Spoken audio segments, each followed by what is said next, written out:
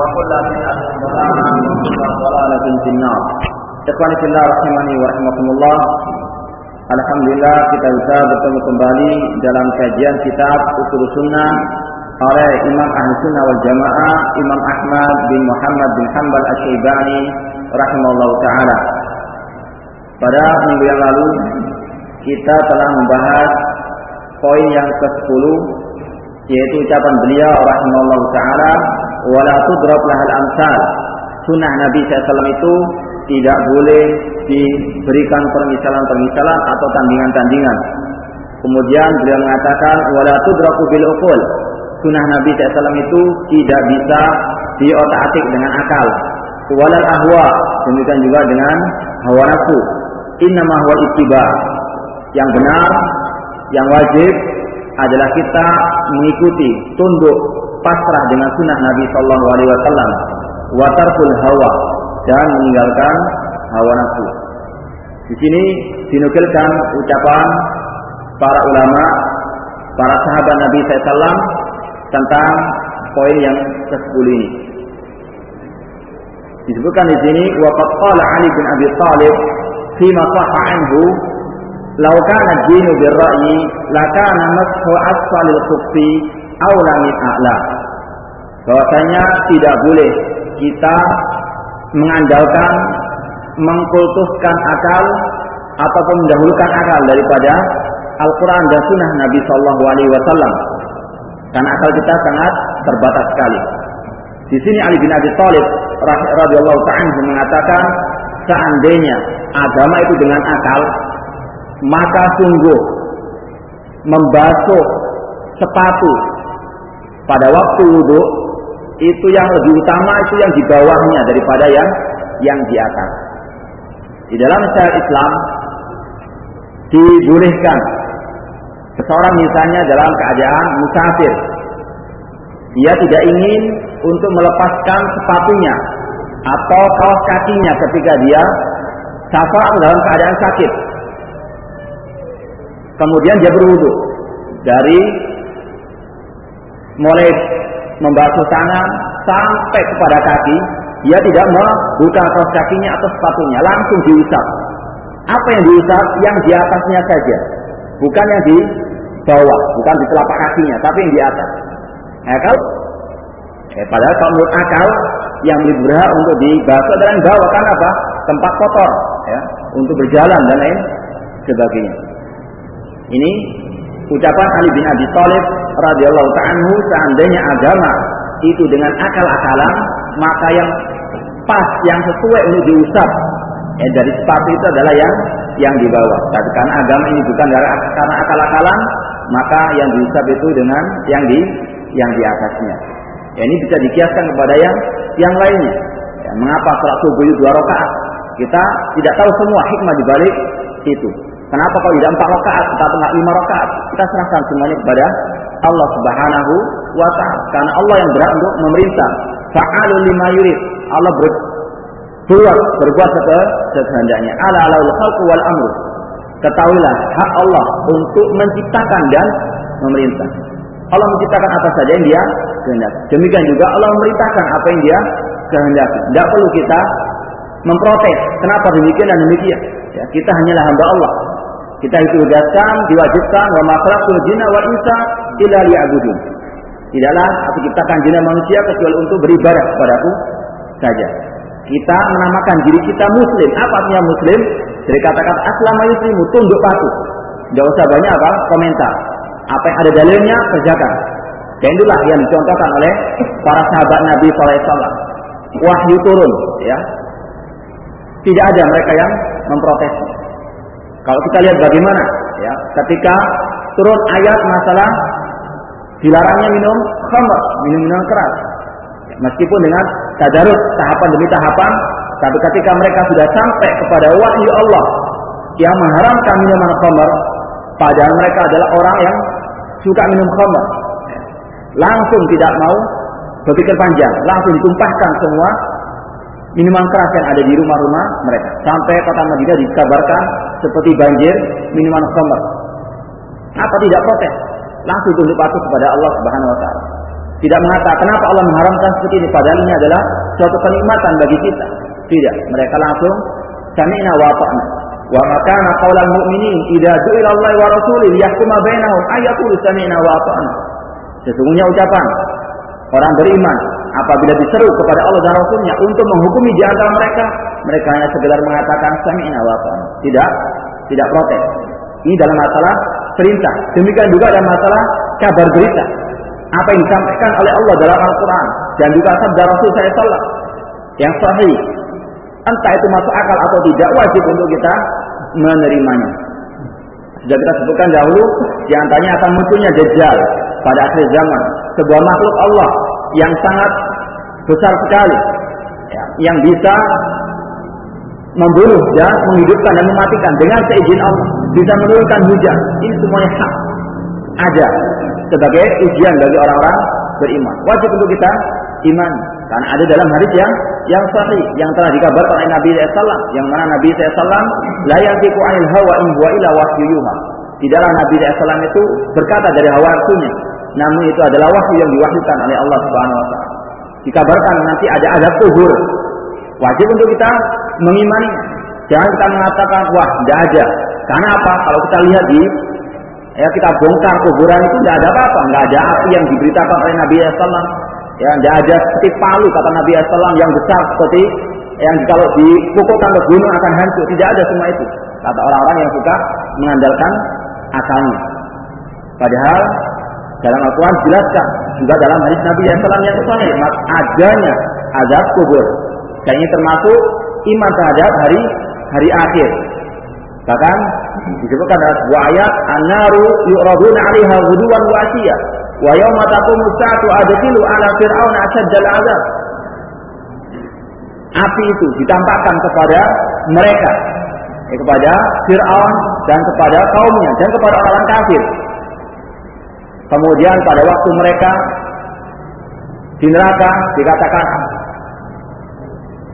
an-naru yu'raduna 'alaiha ghuduwan wa 'ashiyya, ditampakkan api itu pada waktu mereka dikubur pagi dan petang hari.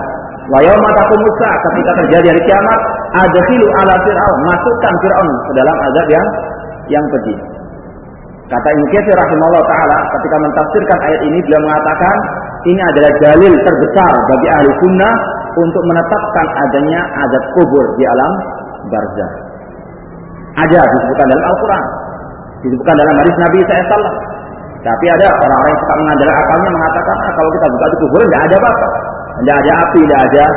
Nah, ini adalah apa? Mendahulukan akal daripada wahyu Allah Subhanahu wa taala. Dia tidak tahu dirinya, bahwa dirinya adalah orang yang lemah, akalnya sangat kecil sekali. Dan masih banyak lagi hal-hal yang sering kita dengar, ada orang-orang yang tidak percaya dengan hadis Nabi SAW karena apa?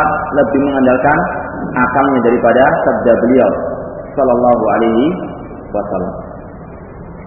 Kemudian waqala Umar radhiyallahu anhu, Umar radhiyallahu anhu al-khulafa, termasuk khulafa rasyidin, termasuk orang nomor 2 setelah Abu Bakar As-Siddiq radhiyallahu anhu, beliau mengatakan asbaha ahlur ra'yi a'da'as sunan. Orang yang suka mengandalkan akalnya, yang suka mengkultuskan akalnya itu adalah musuh-musuh sunnah Nabi sallallahu alaihi wasallam. Ahyatuhumul ahadits am ya'uha, mereka tidak bisa memahami hadis Nabi sallallahu alaihi wasallam. Wa tafalatat minhum, dan hadis itu terlewatkan dari mereka. Am yaruha fastabaquha birra'i, mereka pun mengandalkan apa? Akalnya. Kalau tidak bisa memahami hadis Nabi sallallahu alaihi wasallam, serahkan kepada ahli ilmu. Kalau disebutkan oleh Nabi SAW bahwasanya Allah Subhanahu wa taala dikatakan dalam sebuah hadis, inna quluba bani Adam baina usbaini min asabi rahman yuqallibuhu kaifa syaa. Bahwasanya hati-hati manusia itu ada di antara dua jemari Allah Subhanahu wa taala. Dialah yang membolak-balikkannya sesuai dengan kehendaknya. Hadis ini sahih. Kalau kita nggak bisa memahami hadis seperti ini bahwasanya Allah punya dua jemari, itu kita serahkan kepada ahli ilmu bagaimana menafsirkannya. Jangan mengatakan wah nggak sesuai dengan akal saya, nggak sampai kepada penalaran saya. Siapa anda sampai bisa mengatakan seperti itu? Mana yang dipintar, anda atau Allah Subhanahu wa taala dan Rasulnya? Antum a'lamu amillah. Jangan suka mengandalkan akal kalau menghadapi nas-nas Al-Quran dan Sunnah Nabi SAW. Akal kita ada tugasnya, ya memahami, bukan untuk menolak nas-nas Nabi SAW yang sahih. Kata Umar bin Khattab, mereka orang-orang yang suka mengandalkan akal, cendekiawan yang lebih mengandalkan akalnya daripada nas Nabi SAW, itu adalah musuh-musuh Sunnah Nabi SAW. Kita nggak butuh toleransi. Ini masalah apa? Masalah agama. Kalau ada orang mengutamakan akal daripada agama, harus kita jelaskan dengan tegas. Tidak boleh kita mengatakan ya itu pendapat masing-masing, ini khilafi dan sebagainya. Tidak. Ya, hanya harus keras. Bagaimana yang katakan Nabi Khattab, mereka adalah musuh-musuh Sunnah Nabi SAW. Kemudian kita pindah kepada poin berikutnya. Wa minas sunnatil lazimati allati man taraka minha qaslatan lam yaqbalha wa yu'min biha lam yakun min ahliha. Kata Imam Ahmad rahimahullah, di antara sunnah atau akidah yang wajib untuk kita yakini, dan barang siapa meninggalkan salah satu di antara akidah ini, salah satu prinsip ini, dia tidak menerimanya atau tidak beriman dengannya, maka dia bukan termasuk ahli sunnah wal jamaah. Kalau kita mendengar istilah ahli sunnah wal jamaah, tidak bisa kita langsung menerima begitu saja. Ada orang mengaku, ada kelompok mengaku ahli sunnah wal jamaah, tidak bisa kita terima begitu saja sampai ya kita lihat apakah betul-betul orang tersebut atau kelompok tersebut berpegang teguh dengan sunnah Nabi SAW atau sebaliknya malah menolak hadis Nabi SAW. Banyak sekarang orang mengatakan ahli sunnah, tapi apakah kehidupan mereka dekat dengan sunnah Nabi SAW atau malah menjauhi sunnah Nabi SAW atau malah menyimpang dari sunnah Nabi SAW? Alal mudda'i al-bayyinah, kata Nabi SAW, setiap orang yang mengaku itu harus mendatangkan bukti. Qul hatu burhanakum in kuntum shadiqin. Jika kalian benar dalam pengakuan kalian, tunjukkan buktinya. Seperti yang dikatakan Imam Ahmad ini. Kalau orang itu menolak di antara akidah yang akan kita sebutkan ini, maka dia bukan termasuk ahli sunnah wal jamaah. Ahli sunnah itu artinya yang berpegang teguh dengan sunnah Nabi SAW dan sunnahnya para sahabat beliau. Bukan hanya sekedar pengakuan. Ya. Banyak orang mengaku ahli sunnah namun bukan termasuk ahli sunnah. Kita lihat apakah akidahnya betul seperti akidahnya Nabi SAW atau tidak. Di antara ciri ahli sunnah dikatakan Imam Ahmad rahimahullah, yang poin ke-12, al-imanu bil qadar. Iman terhadap takdir Allah khairihi wa syarrihi, yang baik maupun yang jelek. Wa tasdiqu bil ahadits fihi, membenarkan semua hadis tentang masa takdir. Wal imanu biha, beriman dengannya. La yuqalu lima, tidak boleh kita mengatakan kenapa demikian dan demikian. Wala kaifa, enggak boleh kita mengatakan bagaimana ini atau itu. Innama huwa tasdiq. Kalau ada hadis, ada ayat Al-Quran yang menjelaskan tentang takdir Allah Subhanahu wa taala, wajib untuk membenarkannya dan beriman dengannya. Wa man lam ya'rif tafsir al-hadis, barang siapa yang tidak memahami penafsiran hadis, wa yablughu aqluhu, dan tidak dia bisa menalarnya dengan akalnya, faqad ufiya dzalik wa uhtimalahu, maka cukup penjelasan yang sudah ada dalam hadis tersebut. Artinya kita menerima hadis tersebut dan memahaminya sesuai dengan pemahaman para ulama. Fa'alaihi al-imanu bihi wa taslim lahu, yang wajib beriman dengan hadis tersebut dan pasrah. Misal hadis sabiqul masduq, seperti hadis nanti kita akan sebutkan hadis tentang masalah penciptaan manusia dan takdirnya manusia. Wa mislu makana mislahu fil qadar, demikian juga hadis-hadis yang berkaitan dengan takdir Allah. Wa mislu ahaditsir ru'ya kulliha, dan seperti hadis-hadis tentang bahwasanya Allah nanti pada hari kiamat di surga kelak akan dilihat oleh orang-orang beriman. Allah bisa dilihat dengan kedua mata penduduk surga. Wajib kita imani karena hadisnya sahih. Wa in nabat anil asma, meskipun kedengarannya itu sangat aneh hadis-hadis tersebut, tapi wajib kita menerimanya. Wa taw'asa minhal mustami', terkadang orang yang mendengarnya itu merasa asing. Wa inna ma'alaihi iman biha, yang wajib adalah beriman dengannya. Wa alla yuradda min harfan wahidan, dan tidak boleh menolak meskipun satu huruf saja dari hadis-hadis tersebut. Wa ghairiha min al-ahadits al-ma'thurat an istiqaq, dan hadis-hadis yang lainnya yang diriwayatkan oleh para perawi yang thiqah yang terpercaya. Wa alla yuqasima ahadan, tidak boleh dia menimpa seseorang dalam masalah hari-hari tersebut tanpa ilmu. Wala yunazirahu wa yata'allam al-jidal, tidak boleh dia belajar debat tentang masalah hari-hari yang sahih tersebut. Fa inal kalama fil qadar wa ru'yati wal Qur'an wa ghairiha min as-sunan makruhun wa manhiyun anhu. Kata Imam Ahmad, sesungguhnya berbicara, mendebatkan masalah takdir, masalah ru'yah Allah Subhanahu wa taala di surga kelak, dan masalah Al-Qur'an dan selainnya termasuk hal-hal yang dibenci, yang dilarang. Ya, kalau kita berdebat dalam masalah agama tanpa ilmu, padahal sudah jelas dari hadisnya. Kemudian dia mengatakan, la yakunu sahibuhu wa in asaba bi kalami sunnah min ahli sunnati. Kalau orang itu suka berdebat, tidak mau menerima hari-hari tersebut sampai dia belajar debat, meskipun terkadang ucapannya benar, dia kata Imam Ahmad bukan termasuk ahli sunnah. Karena apa? Pada awalnya tidak mau pasrah dan tunduk kepada sunnah Nabi Shallallahu Alaihi Wasallam. Hatta yada'al jidal, sampai dia meninggalkan debat kusir. Wa yusallim wa yu'mina bil athar, tidak dinamakan ahli sunnah sampai dia beriman dengan hadis-hadis Nabi Shallallahu Alaihi Wasallam yang sahih. Sekarang kita akan jelaskan lebih terperinci lagi tentang hal-hal yang diucapkan oleh Imam Ahmad.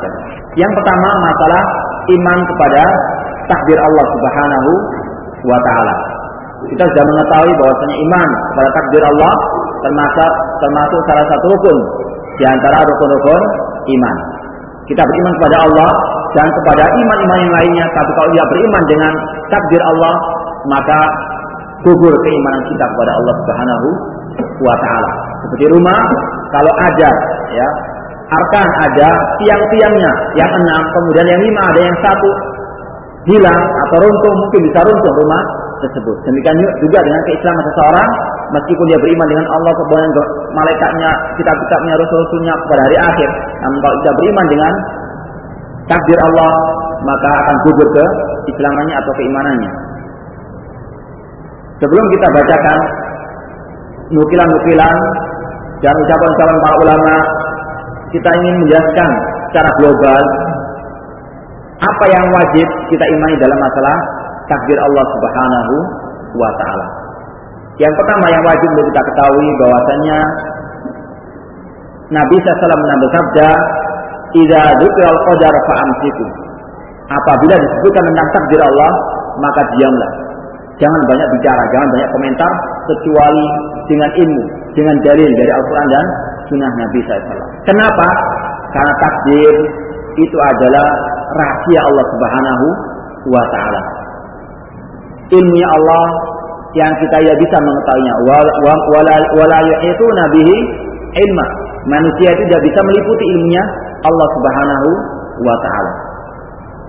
Bahkan seorang ulama yang bernama Imam At-Tahawi rahimahullah taala mengatakan dalam kitab Aqidah Tahawiyah, beliau mengatakan wa aslul qadari sirrullah ta'ala fi khalqihi lam yattali alaihi malakun muqarrabun wala nabiyyun mursal.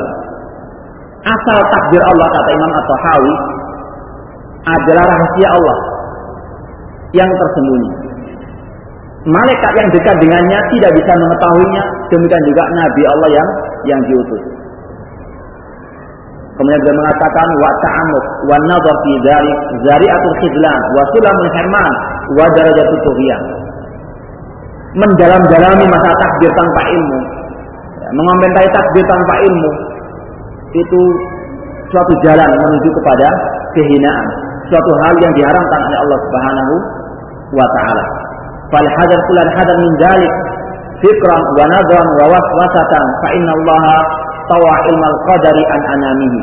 Kata Imam Tahawi rahimahullah, maka wajib untuk kita berhati-hati ya, dalam masalah apa? Berbicara mengenai takdir, mendalam dari masalah takdir atau membayangkan masalah takdir tanpa ilmu dari Allah Subhanahu wa taala. Karena apa? Karena kata beliau, karena Allah telah merahasiakan ilmu tentang takdirnya ini. Kemudian wa nahahum an marami, dan Allah melarang manusia itu untuk memprotes takdirnya. Allah berfirman, la yus'alu amma yaf'alu wa hum yus'alun. Dia Allah tidak ditanya kenapa Allah berbuat demikian dan demikian, tapi manusialah, mereka lah yang akan ditanya nanti pada hari kiamat. Allah tidak boleh ditanya kenapa Allah menciptakan saya seperti ini, mengapa Allah menciptakan saya miskin, mengapa Allah menciptakan fulan dan fulan kaya jangan saya miskin, ya, dan lain sebagainya. Kata Allah, la yus'alu, Allah yang ditanya kenapa Allah berbuat demikian. Karena apa?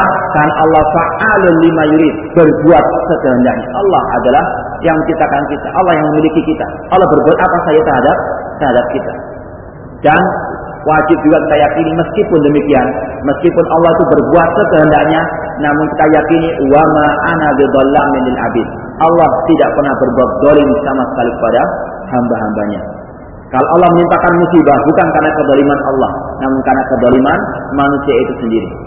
Kalau Allah menimpakan musibah adanya banjir lumpur di lapindo bukan karena Allah kejam, bukan Allah atau takdir itu kejam, bukan karena Allah tidak tahu, bukan karena Allah zalim kepada hamba-hambanya, tapi semua ujian bagi manusia agar manusia mau kembali kepada jalan Allah Subhanahu wa ta'ala. Allah berfirman, ma asabakum min musibatin fa bima kasabat aydikum wa ya'fu an katsir. Dan apa-apa yang menimpa kalian dari musibah itu tidak lain kecuali karena sebab dosa-dosa kalian. Dan Allah masih banyak mengampuni dosa-dosa kalian. Adanya musibah-musibah yang terus-menerus menimpa negeri kita yang kita cintai ini, bukan karena SBY, bukan karena fulan dan fulan, tapi karena dosa maksiat yang ada di negeri kita ini. Kesyirikan merajalela, kebid'ahan di mana-mana, kemaksiatan hadis wala haraj, ya di mana-mana tidak tersembunyi lagi. Ya, bukan hanya di lorong-lorong gua dan sebagainya, tapi sudah diekspor kemana-mana kemaksiatan di negara kita ini. Maka tidak asing kalau musibah itu terus-menerus menimpa kita. Bukan karena Allah kejam, bukan karena Allah zalim, bukan. Ya, karena manusia itulah yang zalim, mendolimi dirinya, mendolimi orang lain, mendolimi Allah Subhanahu wa ta'ala dengan banyak berbuat kesyirikan. Allah juga berfirman, "Daral fasadu fil barri wal bahri bima kasabat aydin nas liyudhiqahum ba'dallazi 'amilu la'allahum yarji'un." Telah nampak kerusakan di daratan dan di lautan karena sebab tangan-tangan manusia, dosa-dosa manusia. Agar apa? Allah menimpakan sebagian saja kemaksiatan yang mereka kerjakan. Apa tujuannya? La'allahum yarji'un, agar mereka mau kembali kepada kebenaran, kembali kepada Allah, kembali kepada tauhid.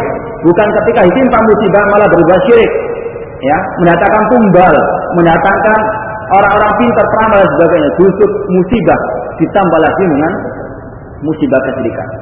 Tidak ada jalan lain untuk kita kembali kepada ketentraman, kedamaian, kebahagiaan kecuali kembali kepada agama Allah, kembali kepada tauhid, kembali kepada akidah yang benar. Walau an al-Qur'anan wattaqaw la fatahna 'alaihim barakatin minas sama'i wal ardi walakin kazzabu fa akhadnahum bima kanu yaksibun. Seandainya penduduk negeri itu beriman, bertauhid, tidak berbuat syirik, tidak menyembah kuburan-kuburan keramat, tidak menyembah peramal-peramal, paranormal dan sebagainya, beriman kata Allah. Seandainya mereka beriman dan bertakwa, menjalankan perintah Allah, menjauhi larangannya, menjalankan sunnah, menghidupkan sunnah Nabi SAW, maka akan kami buka barokah dari langit dan bumi. Akan dari mereka menista ayat-ayat kami, maka tidak aneh lagi kalau musibah datang karena sebab dosa-dosa mereka.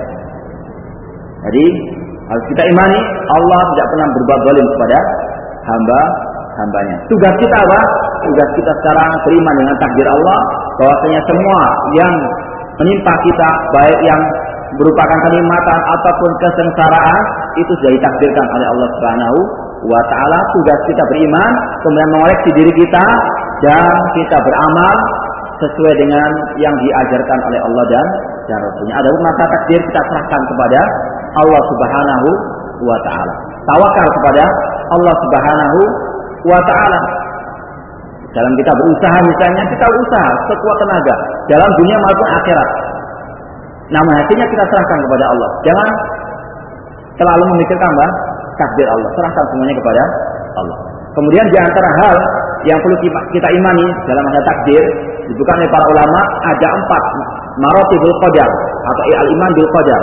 4 tingkatan dalam mengimani takdir Allah Subhanahu wa ta'ala. Yang pertama yang wajib kita imani bahwasanya Allah Ta'ala Maha mengetahui segala sesuatu yang telah terjadi, yang sedang terjadi, dan yang akan terjadi, dan yang tidak terjadi seandainya terjadi. semuanya Allah mengetahuinya. Tidak ada yang terlepas dari Allah, dari ilmunya Allah Subhanahu wa ta'ala. La takhfa 'alaihi khafiyah, kata Allah. Tidak ada sembunyi bagi Allah Subhanahu wa ta'ala. Banyak dalilnya dalam Al-Qur'an tentang masalah Allah mengetahui segala sesuatu di muka bumi. Di antaranya dalam surat Al-Hadid ayat 5, Allah berfirman, "Huwallazi khalaqas samawati wal arda fi sittati ayyamin, tsumma stawa 'alal 'arsy." Dia Allah yang menciptakan langit dan bumi dalam waktu 6 masa. Kemudian dia bersemayam di atas arsy-Nya, di atas langit yang ketujuh. Ya'lamu ma yaliju fil ardi wa ma yakhruju minha.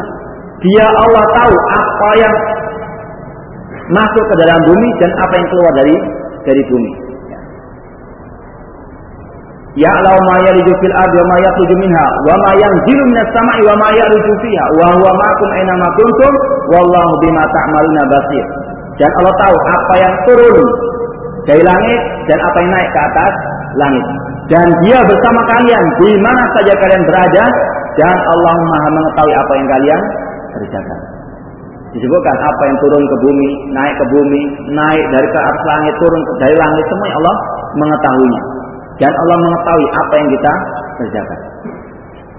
Di dalam ayat ini perlu kita sampaikan juga, sebagian orang yang mengatakan Allah di mana-mana dengan zatnya mengatakan ini adalah dalilnya. Wa huwa ma'akum aina ma kuntum. Dia bersama kalian di mana saja kalian berada. Padahal keyakinan Ahlussunnah dari kalangan sahabat sampai akhir zaman mengatakan Allah ada di atas langit. Tapi bagaimana makna daripada ayat tersebut, dia bersama kalian dari di mana saja kalian berada?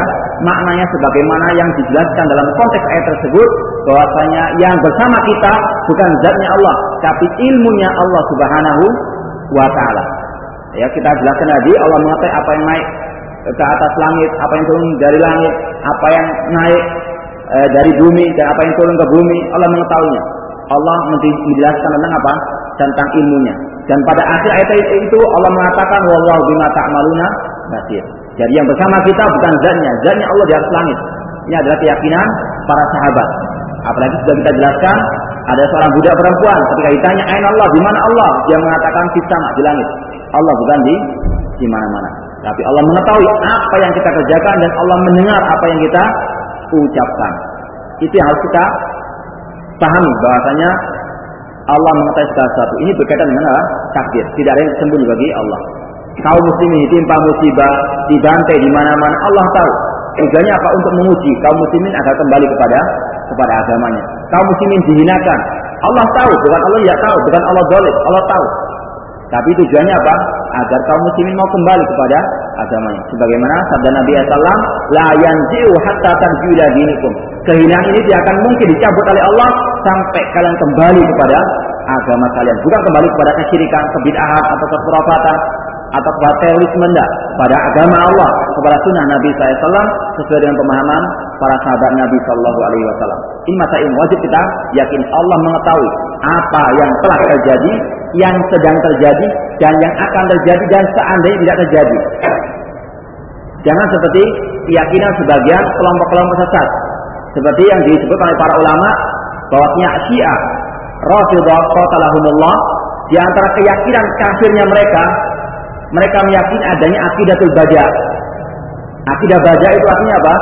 Allah tidak mengetahui sesuatu kecuali setelah sesuatu itu telah terjadi. Kata mereka Allah jahil, ya, kecuali sampai terjadinya apa? Sesuatu. Ini adalah kitab-kitab mereka dan dijelaskan oleh para ulama. Tapi kebalikannya, mereka meyakini imam-imam mereka, pemimpin-pemimpin mereka lebih mengetahui daripada Allah SWT. Pemimpin mereka lebih mengetahui dari Allah. Kalau sesuatu itu belum terjadi, imam mereka sudah mengetahuinya, tapi Allah belum mengetahuinya. Ini adalah keyakinan kufur orang-orang Syiah Rafidhah qatalahumullahu ta'ala. Seorang muslim wajib meyakini Allah ilmunya meliputi segala sesuatu. Disebutkan oleh Allah dalam surat Al-An'am, wa indahu mafatil ghaibi la ya'lamuha illa huwa. Wa indahu mafatil ghaibi la ya'lamuha illa huwa. Di sisinya ada kunci-kunci ilmu ghaib, tidak ada yang mengetahuinya kecuali Allah Subhanahu wa ta'ala. Wa ya'lamu ma fil barri wal bahri wa ma tasqutu min waraqatin illa ya'lamuha wala habbatin fi dhulumatil ardi wala rabbin wala yabisin illa fi kitabil mubin. Dan dia mengetahui apa yang di daratan dan di lautan. Dan tidaklah sebuah daun yang berguguran, yang jatuh dari pohon, kecuali Allah mengetahuinya. Dan tidaklah sesuatu yang kering, yang basah, ya, kecuali ada dalam catatan Allah yang nyata. Allah mengetahui segala sesuatunya, yang terkecil maupun yang terbesar. Ini keyakinan kita dalam masa takdir Allah, mengetahui bahwasanya Allah mengetahui segala sesuatu. Kemudian yang kedua, yaitu masalah Alkitabah. Allah telah menulis semua takdir ini di dalam Lauhul Mahfuz. Tidak terlepas ya sedikit pun dari kejadian-kejadian di muka bumi ini kecuali sudah dicatat oleh Allah di Lauhul Mahfuz. Allah berfirman dalam surat Al-Hadid, "Ma asaba min musibatin fil ardi wala fi anfusikum illa fi kitabin min qabli an nabra'aha inna dzalika 'ala Allah yasir." Tidaklah musibah yang menimpa kalian, apa yang menimpa di muka bumi ini, kecuali illa fi kitab, kecuali sudah ada dalam kitab Allah sebelum Allah menciptakan kejadian-kejadian di muka bumi ini. Sudah ada dalam Lauhul Mahfuz.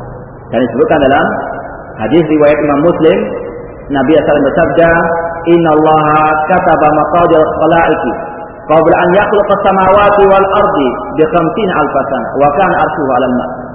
Sesungguhnya Allah telah mencatat, menulis maqadir khalaiq, takdir semua makhluk di muka bumi, bukan hanya manusia, takdirnya hewan, takdirnya semua makhluk di muka bumi, Allah telah mencatatnya sebelum penciptaan langit dan bumi selama 50.000 tahun. Sebelum 50.000 tahun penciptaan langit bumi, Allah telah mencatat semua kejadian-kejadian di muka bumi. Tidak ada yang terlepas dari Allah Subhanahu wa taala. Nah, kita yakini semua takdir sudah tercatat dan tidak mungkin bisa dirubah sama sekali. Allah telah mencatatnya. Tapi sekali lagi kita katakan tugas manusia bukan menghayal apa yang ada di Lauhul Mahfuz. Nah, nggak usah usaha, kalau sudah itu kaya nggak usah kerja, tidak. Ya, kata Nabi SAW, "I'malu fakulun miyassar lima khuliqalah." Berusahalah, beramalah, bersungguh-sungguhlah dalam beramal. Semua akan dimudahkan oleh Allah. Kita nggak tahu apa yang di Lauhul Mahfuz. Tugas kita hanya beriman dengan takdir Allah dan berusaha. Doa, usaha dan tawakal. Setelah kita berusaha, berdoa kepada Allah, kemudian bertawakal. Kata Nabi SAW, "Ihris ala ma yanfa'uka wasta'in billah wala ta'jizan." Kata Nabi SAW, "Ihris, bersungguh-sungguhlah untuk mendapatkan apa yang bermanfaat bagimu di dunia maupun di akhirat." Kemudian ista'in billah, minta pertolongan kepada Allah. Jangan kita mengandalkan diri kita, tapi kita meminta kepada Allah. Kita mengandalkan, bertawakal kepada Allah. Dan jangan kalian lemah, kata Nabi SAW. Berusaha, berdoa, kemudian bertawakal. Serahkan takdirnya kepada Allah. Tugas kita hanya berusaha.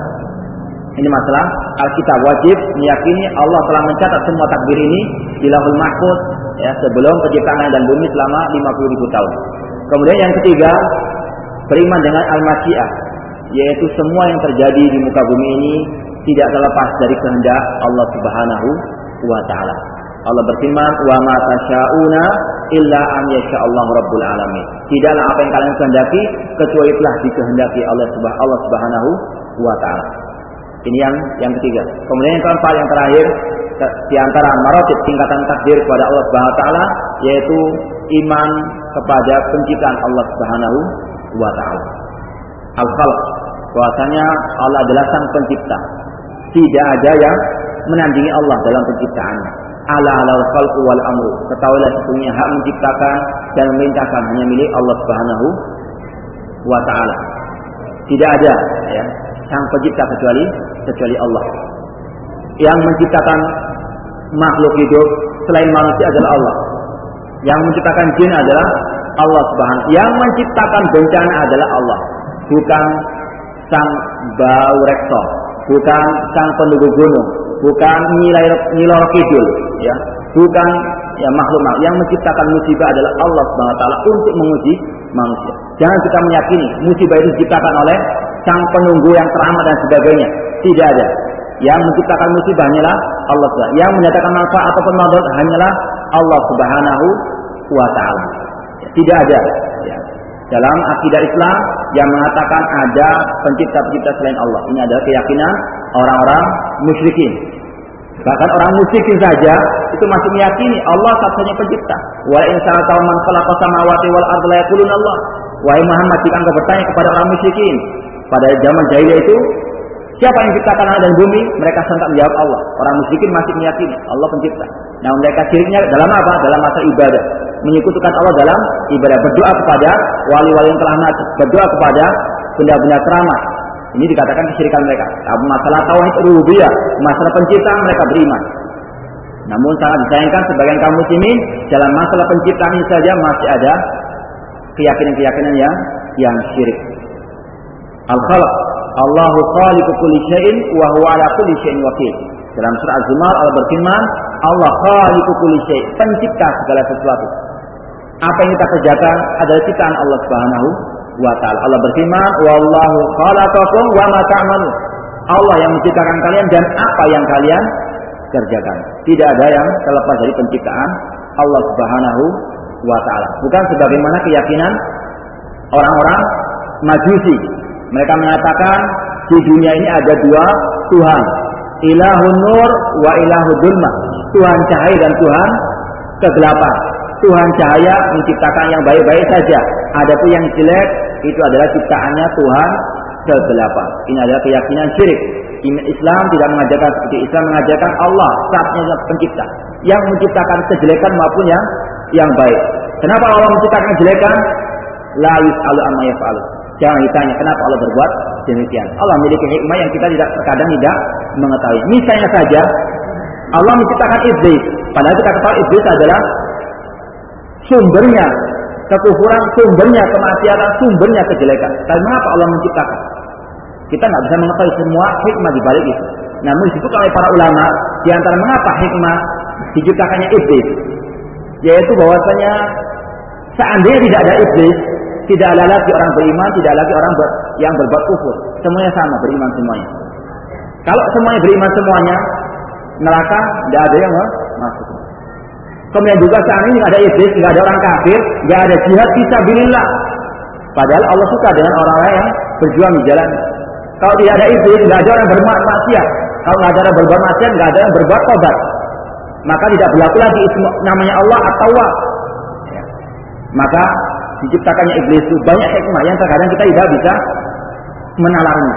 Tapi dijelaskan oleh para ulama, inilah dibalik hikmah penciptaan iblis dan penciptaan yang lainnya yang terkadang apa? Kenapa Allah menciptakan seperti ini? Ya. Semuanya ada hikmahnya. Karena apa? Allah namanya Al-Hakim. Al-Hakim artinya apa? Tidak berbuat sesuatu kecuali ada hikmah di balik itu. Alimaha man alimaha wa jahilah man jahilah. Ada yang mengetahui, ada yang tidak mengetahuinya. Seperti penciptaan manusia. Allah berfirman, wa qala rabbuka lil malaikati inni ja'ilun fil ardi khalifah. Qalu atajalu fiha man yusidu fiha wa yasfiku dima wa nahnu nusabbihu bihamdika wa nuqaddisu lak. Inni a'lamu ma la ta'lamun. Qala inni a'lamu ma la ta'lamun. Ingatlah ketika Allah berkata kepada malaikat-malaikatnya, sesungguhnya aku ingin menciptakan khalifah, pemimpin di muka bumi ini, yaitu manusia. Lalu malaikat mengatakan, mengapa engkau mau menciptakan manusia-manusia yang akan menumpahkan darah dan merusak di muka bumi ini, sedangkan kami bertasbih dan memujimu ya Allah. Apa jawaban Allah? Ini a'lam, aku lebih mengetahui daripada kalian. Biarkan Allah berbuat sekehendaknya. Itu hak Allah Subhanahu wa taala, bukan hak kita. Hak kita hanyalah atau kewajiban kita hanyalah beriman kepada takdir Allah Subhanahu wa taala. Kemudian yang perlu kita sampaikan juga bahwasanya ayat itu, ya, ayat dalam surat Al-Baqarah ayat 31 insyaallah itu sebagian orang salah mentafsirkan. Mereka mengatakan bahwasanya ayat itu menunjukkan bahwasanya malaikat itu protes kepada Allah. Mengapa engkau ya Allah menciptakan manusia ini? Padahal kami orang yang beribadah kepada Allah. Dikatakan Ibnu Katsir rahimahullah, ini pendapat yang sangat salah sekali. Karena apa? Yang pertama kali kita wajib meyakini malaikat itu la ya'tuna ma amara, la ya'tuna Allah ma amara wa yaf'aluna ma yumarun. Malaikat tidak pernah berbuat maksiat kepada Allah.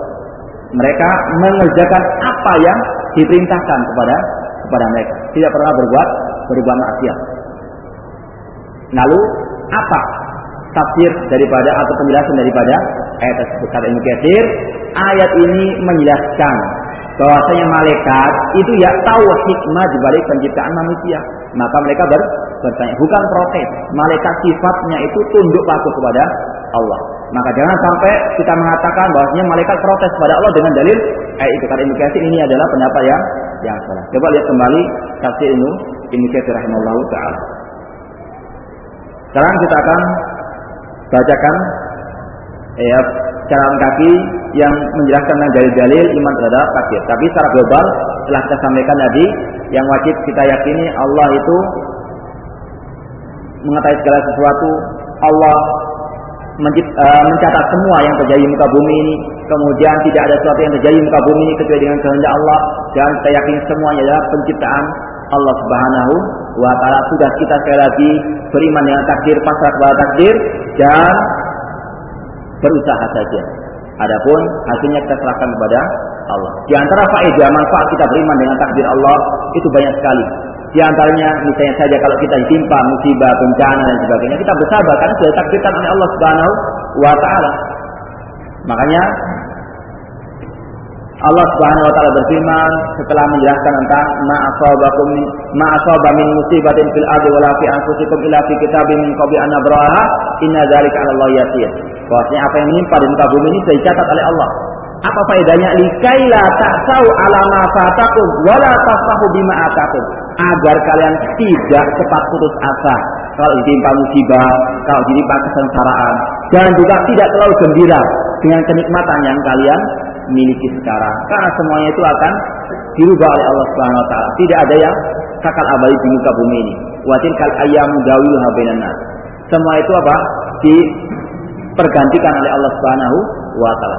Sekarang yang kaya mungkin besok miskin, enggak ada yang tahu, Allah yang tahu. Semuanya ditakdirkan oleh Allah Subhanahu wa taala. Itu di antara manfaat kita beriman dengan takdir. Kemudian juga di antara manfaat kita iman dengan takdir, kita menjadi orang-orang yang gentle, menjadi orang yang pemberani, bukan menjadi orang yang pengecut. Ya, kita hidup ini milik Allah Subhanahu wa taala. Kematian miliknya Allah Subhanahu wa taala, hak Allah Subhanahu wa taala. Mengapa kita takut dengan kematian? Kita mati sekarang atau besok sudah ditakdirkan oleh Allah Subhanahu wa taala. Enggak usah takut dengan kematian. Yang penting sekarang kita beramal untuk menyiapkan kepada apa? Kematian besok. Oleh karena itulah para sahabat, karena mereka beriman dengan takdir, tidak pernah gentar melawan musuh-musuh Allah, tidak pernah gentar berjihad di jalan Allah. Illam yamut bi sayfi mata bi ghairihi. Kata seorang penyair, jika kalian atau dia tidak mati dengan pedang, mati dengan yang lainnya, sakit atau yang lain, tabrakan dan sebagainya. Ta'adadil asbab wal mautu wahid. Sebab kematian itu banyak, namun yang namanya mati cuma apa? Satu. Mengapa kita gentar? Allah juga berfirman bahwasanya kematian itu akan mendatangi kalian walaupun kalian berada di dalam benteng yang kokoh. Kemudian di sini disebutkan di antara dalil tentang adanya takdir Allah adalah hadis as-sadiqul masduq, yaitu Nabi SAW bersabda, "Inna ahadakum yujma'u fi batni ummi arba'ina yawman nutfatan." Sesungguhnya salah seorang di antara kalian dikumpulkan penciptaannya di dalam perut ibunya selama 40 hari dalam keadaan nutfah, air mani atau sperma. Tsumma yakunu 'alaqatan misla dzalik. Kemudian 40 hari berikutnya menjadi atau 40 hari menjadi darah. Kemudian tsumma yakunu mudghatan misla dzalik. 4 hari berikutnya menjadi daging. Saat 40 hari menjadi daging. Tsumma yursal ilaihi malak. Kemudian diutus malaikat. Wa yunfakhu fihi ruh. Kemudian ditiupkan rohnya. Ya, pada tanggal berapa? 120 hari, sekitar 4 bulanan. Itu janin sudah ditiupkan rohnya oleh Allah Subhanahu wa taala. Wa umar bi arba'i kalimat. Kemudian diperintahkan untuk dicatat 4 perkaranya, takdirnya oleh Allah Subhanahu wa taala. Dikatbi rezekinya ditulis oleh Allah Subhanahu wa taala, kaya atau miskin. Kemudian wa amalihi, amal perbuatannya. Apakah dia orang yang soleh atau orang yang soleh sudah dicatat oleh Allah Subhanahu wa taala sebelum dia lahir ke muka bumi ini. Kemudian juga wa'an umrihi, umurnya. Wa sakin au sa'idun. Wa ajali, kematiannya. Kapan dia mati, di mana dia mati sudah dicatat oleh Allah, sudah ditentukan oleh Allah sebelum dia lahir ke muka bumi, dan tentang apakah dia sengsara atau bahagia di dunia maupun di akhirat. Semua itu telah dituliskan oleh Allah Subhanahu wa taala pada waktu janin itu berusia 120 hari di perut ibunya. Kita wajib mengimani hal seperti ini. Kemudian kalau ada yang mengatakan wah nggak benar, buktinya apa? Buktinya sekarang dokter bisa apa? Melihat dari USG orang ini perempuan atau laki dan sebagainya. Kita katakan bahwasanya hadis Nabi SAW selama hadis itu sahih tidak akan mungkin bertentangan dengan akal, bertentangan dengan ilmu kedokteran dan lain sebagainya. Kalau hadis itu sahih, kemudian ada kedokteran atau ilmu kedokteran yang menentangnya, pertama kali kita periksa hadis itu sahih atau tidak. Kalau sahih yang kita periksa ilmu kedokterannya, betul atau tidak teorinya itu. Padahal kalau kita lihat seperti tadi, masalah USG dan sebagainya, kata para ulama, ini bukan termasuk masalah yang sahih seperti yang dalam hadis tadi. Kenapa? Karena USG itu masih sekedar apa? Ini laki atau perempuan nggak tahu kematiannya kapan, apakah dia bisa lahir selamat atau tidak, nggak bisa menjamin lewat USG tadi. Meskipun alatnya sekarang sudah agak canggih lagi, cuma sekedar apa? Bisa menentukan aja laki atau perempuan, itu pun setelah apa? Berbulan-bulan, bukan pada waktu awal terjadinya apa? Sperma yang menetes kepada rahim ibu tersebut. Ini hanya sekedar laki dan perempuan, itu bukan termasuk yang dalam hadis yang disabdakan oleh Rasulullah SAW. Itu pun terkadang apa? Bisa salah, bisa benar. Dikatakan laki tapi munculnya apa? Perempuan. Ini banyak terjadi. Sekali lagi hadis Nabi SAW seperti ini masalah takdir harus kita imani, meskipun terkadang tidak masuk akal kita. Yang kita periksa bukan hadisnya tapi akal kita yang kita periksakan. Wallahu ta'ala. Semoga bermanfaat apa yang kita kaji pada malam hari ini. Kalau sekarang kita pada pertemuan akan datang. Wa qad da'wana alhamdulillah rabbil alamin.